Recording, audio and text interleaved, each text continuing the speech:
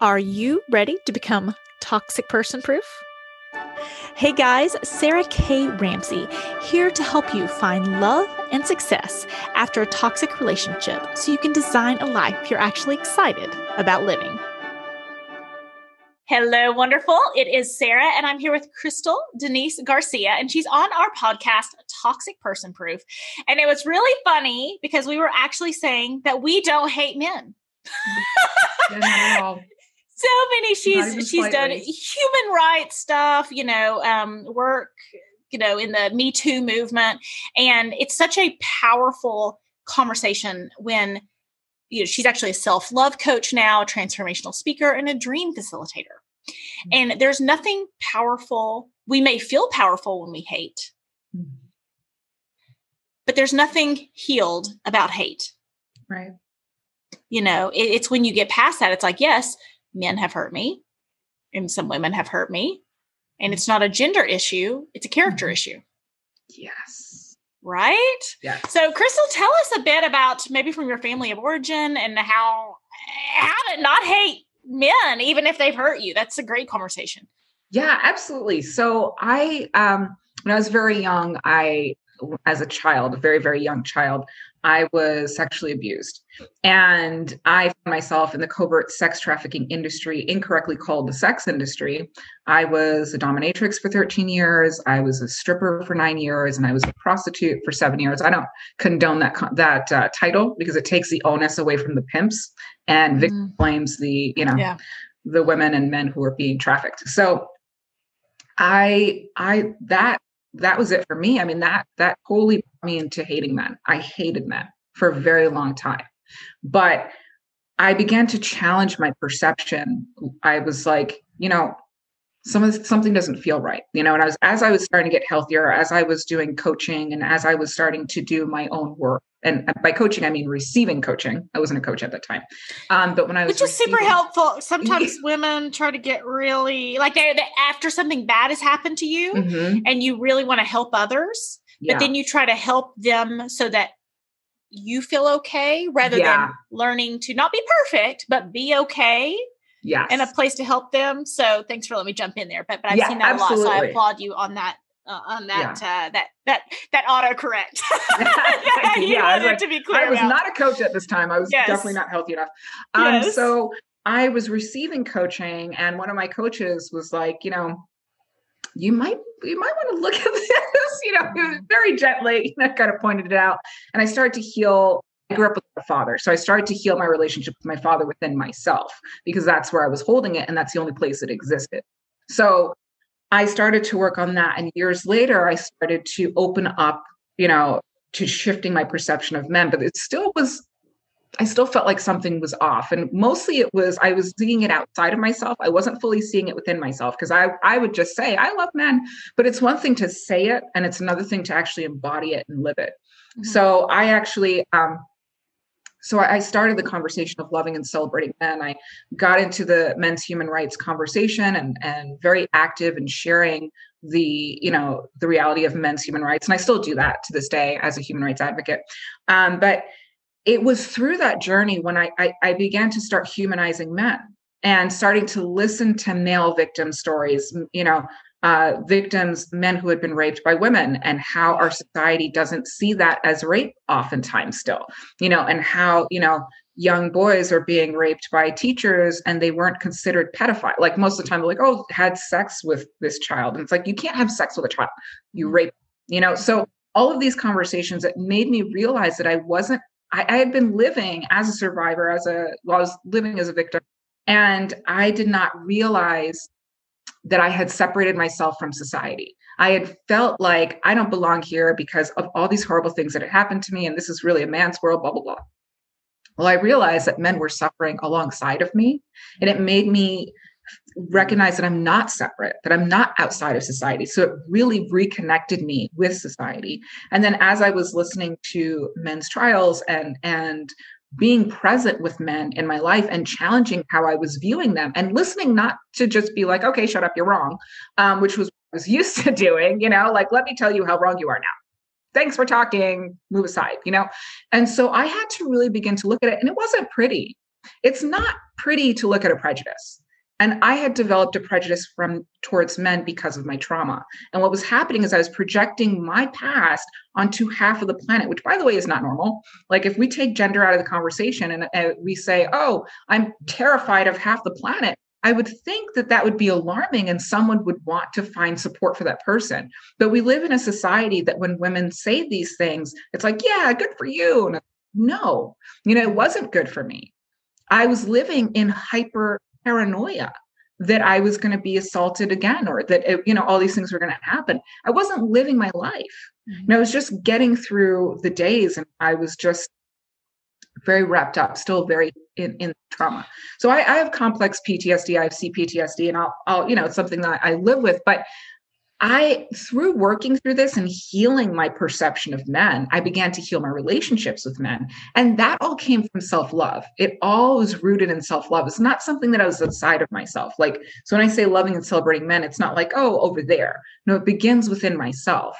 Because in the way that I was holding men within me, because nobody else was living this besides me. All these perceptions was in me. And yes, I was projecting them onto men and being very unhealthy with men and not even recognizing the patterns of the relationships I was creating and co-creating, and the men I was gravitating towards, the men that I was not gravitating towards, so in this unhealthy perception of men, it kept me cycling unhealthy relationships with men in order to be right about how wrong men were.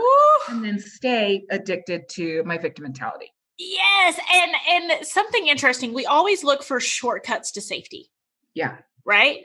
If all men are bad, then I don't have to do the work of learning the difference between a good man and a bad man. Yes, exactly. If all of a certain race are bad, if all of a certain job, all policemen are bad. I'm sorry, I shouldn't have used that one in this context. I forgot about that one. 2020, pretend it's 2019, and I said that. All firemen are bad, but whatever it is, we take just this generalization of absolutely. Because we don't want to do the work. And you talked in the last time we worked about parenting ourselves and the grown-up work of there's not a mommy to fix it. This, my team's better than your team, this class is better than your class, whatever it is. Being a freaking grown-up, a grown woman. People say, I'm a grown ass woman. I can do what I want. Okay. Here's what you should be doing. Here's what you should want to be doing. Yeah. There are, whatever social group you want to say, there are good and bad people within that group. And we have, part of being toxic person proof is recognizing that difference. Because when we say all women are safe and all men are bad. Right. That's dangerous. It's incredibly dangerous. It's so dangerous. So far from being toxic person proof. Yeah. Or it's like people had a bad teacher experience. Well, all teachers are bad. Well, no, they're not. It's a shortcut to safety. Yes. And often the shortcut people use to safety is prejudice. Yes. Yes. Which stems from how we can't work together in every way. Yeah. And that comes from absolutism. That comes from that perfectionism again. Yes. Absolutism. There's no such thing as absolutism. We cannot be absolute. We are human. We have differences. There are issues there. So absolutism just completely throws that out the window. In certain areas, like right and wrong. Okay, fine. Absolutism. But, in as far as like thinking that this is how humans are. So I had to really work through that. And I think, it really liberated me. I was able to I didn't realize, but my body used to cringe when a man would walk by me. I was able to walk free. Like I can walk freely outside now. I just relax. I enjoy, I look around at life. I was like just walking, just so narrow-minded, just keeping my head down pretty much, or, my eyes darting around for the next attack. That's not healthy. And I'm like, I don't want women to live like that, because we're told this is the normal way. It's really not. That's fine after it just happened. That makes sense, and it's normal after it just happened. And there's a time period for that. Okay. There's a time period where, you might have a prejudice for a while after trauma. Okay. But then we have to work through it. So I had to work through my prejudice. And what that did for me was it opened my heart completely to men, and when I say that, it doesn't mean that I don't have distinction, like, well, it's not like some Pollyanna conversation. It opened my heart to not project all of my pain onto every man I see before I even know who they are, and not to project it anyway, but because I was projecting the story onto every man. I wasn't taking the time to actually get to know men. So in a sense, that is a fantasy. It's a dark fantasy that I was projecting onto men, and I was, before even getting to know who the person was, I was assuming that this is just awful. But at the same time, I was expecting men to fix me. Okay. Yeah. And let's have this conversation, because I see women, they go through something and a man did hurt them. Sure. A man, not all men. And maybe it was 3 or 4. Like, I have total grace and sympathy and empathy. Yeah. That could happen. I don't think you're lying about it, right? Right. And then it's like, oh, I need to find Mr. Right to fix me, or find the right guy to fix me. Mm-hmm. And then he'll be magically done so much self-work and be so highly evolved and have no baggage on his own that he has this incredible space to fill in all my holes for me. Mm-hmm. And I don't have to do the work of parenting myself and filling in those holes for myself. Like, and I don't think we consciously think it, but when it's brought out, people are like, Right. Yeah. And I call it the broken pedestal, and we put men on this pedestal. And what that actually did was too, like when I healed my relationship with men and moved into sort of hating men into loving and celebrating men, what it did was it took me out of the fantasy of men. And I know for some people that might sound counterintuitive, like, how could you love and celebrate men? That sounds like fantasy. It's actually not. No. I actually got related to the reality of men are human, first of all. And what I realized is I was kind of treating men like they were these gods. That was the fantasy. I was putting men on this broken pedestal, like, be my God, be perfect. But oh my God, if you fall, I will be right about what a piece of garbage you are. Yeah. Yeah. And so it was horrible. So, but it helped me, in this journey of healing my perception of men, it helped me just keep my feet on the ground and take each man as my fellow human being, and instead of ostracizing men as like this group back, somewhere far away, that's the axis of all evil and the root of everything bad on this world. That's a dark fantasy. We have and they both kind of flip flop off of each other, the save me prince and you're the devil. So it's like vacillating between extremes. The two. Yes. It's extremes, and it's prejudice. All men are princes. Yeah. All men are the devil. Like all men are blah, blah, blah, blah, blah. Right? Right. Now, I ran a mental health campaign for teens before doing this work. And one of the conversations that I found among teenage boys is we're only allowed to have 2 emotions. We can be happy or we can be angry. Anything else society has an issue with. Have you found that to be true in your work with men and human rights in older men? Yeah. Well, it's because one of the conversations we constantly, I feel like I hear a lot of is men don't share their feelings. And I'm like, men do share their feelings. We just have no space for it. Yeah. And so men have learned it's not safe. And they, and there's also an evolutionary piece to this, like when people, so it's something that comes up for me and I'm just astounded at times because I'm like, we have this empathy for women's growth and women's emotional growth, even though we kind of stunt it right now with the stay a victim, that's all you are. But we have an empathy more for female emotions. We like if a woman's, we just have a lot more empathy for women's emotions. But throughout history, and I know I'm overly generalizing here and I own that. So, but men have had to fight wars. They've had to, there's been a certain way of living in order to survive fighting those wars and be able to continue to do that. So there has been a conditioning for men to have to show up a specific way in general. And so now we're in 2020 and we're like, well, we want men to X, Y, and Z. Okay, that's fine. And again, overly generalizing because men are very sensitive and they are sharing and connecting. But where is the grace to give men that space to now have this place where it's like, okay, we will hold space for your emotions. And are we actually doing that? Because the thing is, when I see men come forward and they get bashed, and I've seen this across all social media, I've seen it in person, when men will share something and they instantly are hit with a reaction and an assumption. Like I've seen men who share their survivor story and then like immediately get attacked, as if them sharing their story is taking away from women's experience or women having suffered. And it's not. So when we have those conversations of we want men to share, I've noticed that men are sharing and they're trying to, but they're often not supported when they do. Mm-hmm. So it's kind of like this catch-22. Share, but then shut up. You know, it's like, well, you know, so that's been my experience in seeing them. That's just so insightful. And, you know, and having that healthy relationship with men. What are some other things that helped you in reestablishing, knowing what men are safe? Because you know, it's I just want to reiterate, it is not one group of people is on automatic green light or an automatic red light. Right. Exactly. So for me, like when I speak of loving and celebrating men, that's like, okay, I no longer hate men. Like that's not a viewpoint that I have. So that has shifted into loving and celebrating, which is something that I have with women. And even though I had to heal my relationship with women too, that's another conversation, but, having that healthy view, I can come from zero, you know, when I'm talking to a man. Like if I'm projecting, I hate men, then I'm not coming from a zero starting field.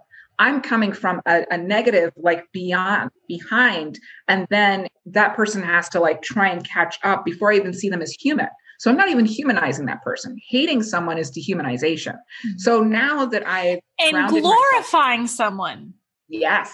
I mean, yeah, as Absolutely. We like, oh, she's amazing because she's, you know, telling her victim story. She's telling her truth, right? That is like also like could get people to let you know, because if they can use that to get you to let your guard down, then you give them an automatic green light too early. Yes. Yep. I want to say she talked about starting from ground zero, which in my listeners, I talk about that collecting data. So if you start with a blank page, you start from ground zero, then you can start to collect data. Yeah. If you come into, oh, she's this, you've already got your script filled in before you see her, which leaves you vulnerable. If you come in with a guy and you've already got your script filled in, it can leave you vulnerable and it can allow you to push away someone good. Yes. Yeah. So that was I love how you share that. And that was a very big point, is any time that I'm going to be, you know, it's about letting go of my expectations. And a lot of people fear that, like, oh, well, I shouldn't have any desire. No, it's not about letting go of desires, but letting go of expectations and seeing who that human is. The key point, the number one part for me, slowing down. Drastically slowing down. We're in a very instant gratification society, you know, and people want to instantly like connect, but that's not possible. Please say that again. Well,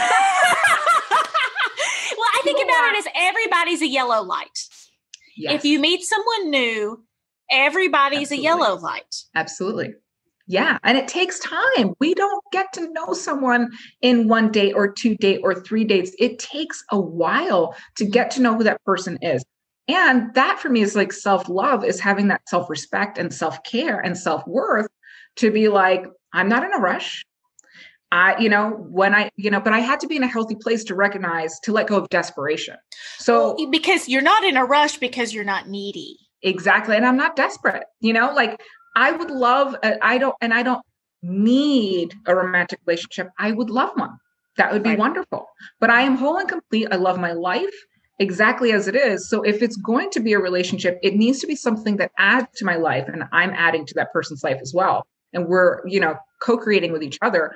And then it can, but if I'm coming from a space of this inner vacuum where I am going to a guy and be like, save me, that never worked well. That never ended well. And it was the fastest way to get into very unhealthy relationships and, you know, create trauma bonding.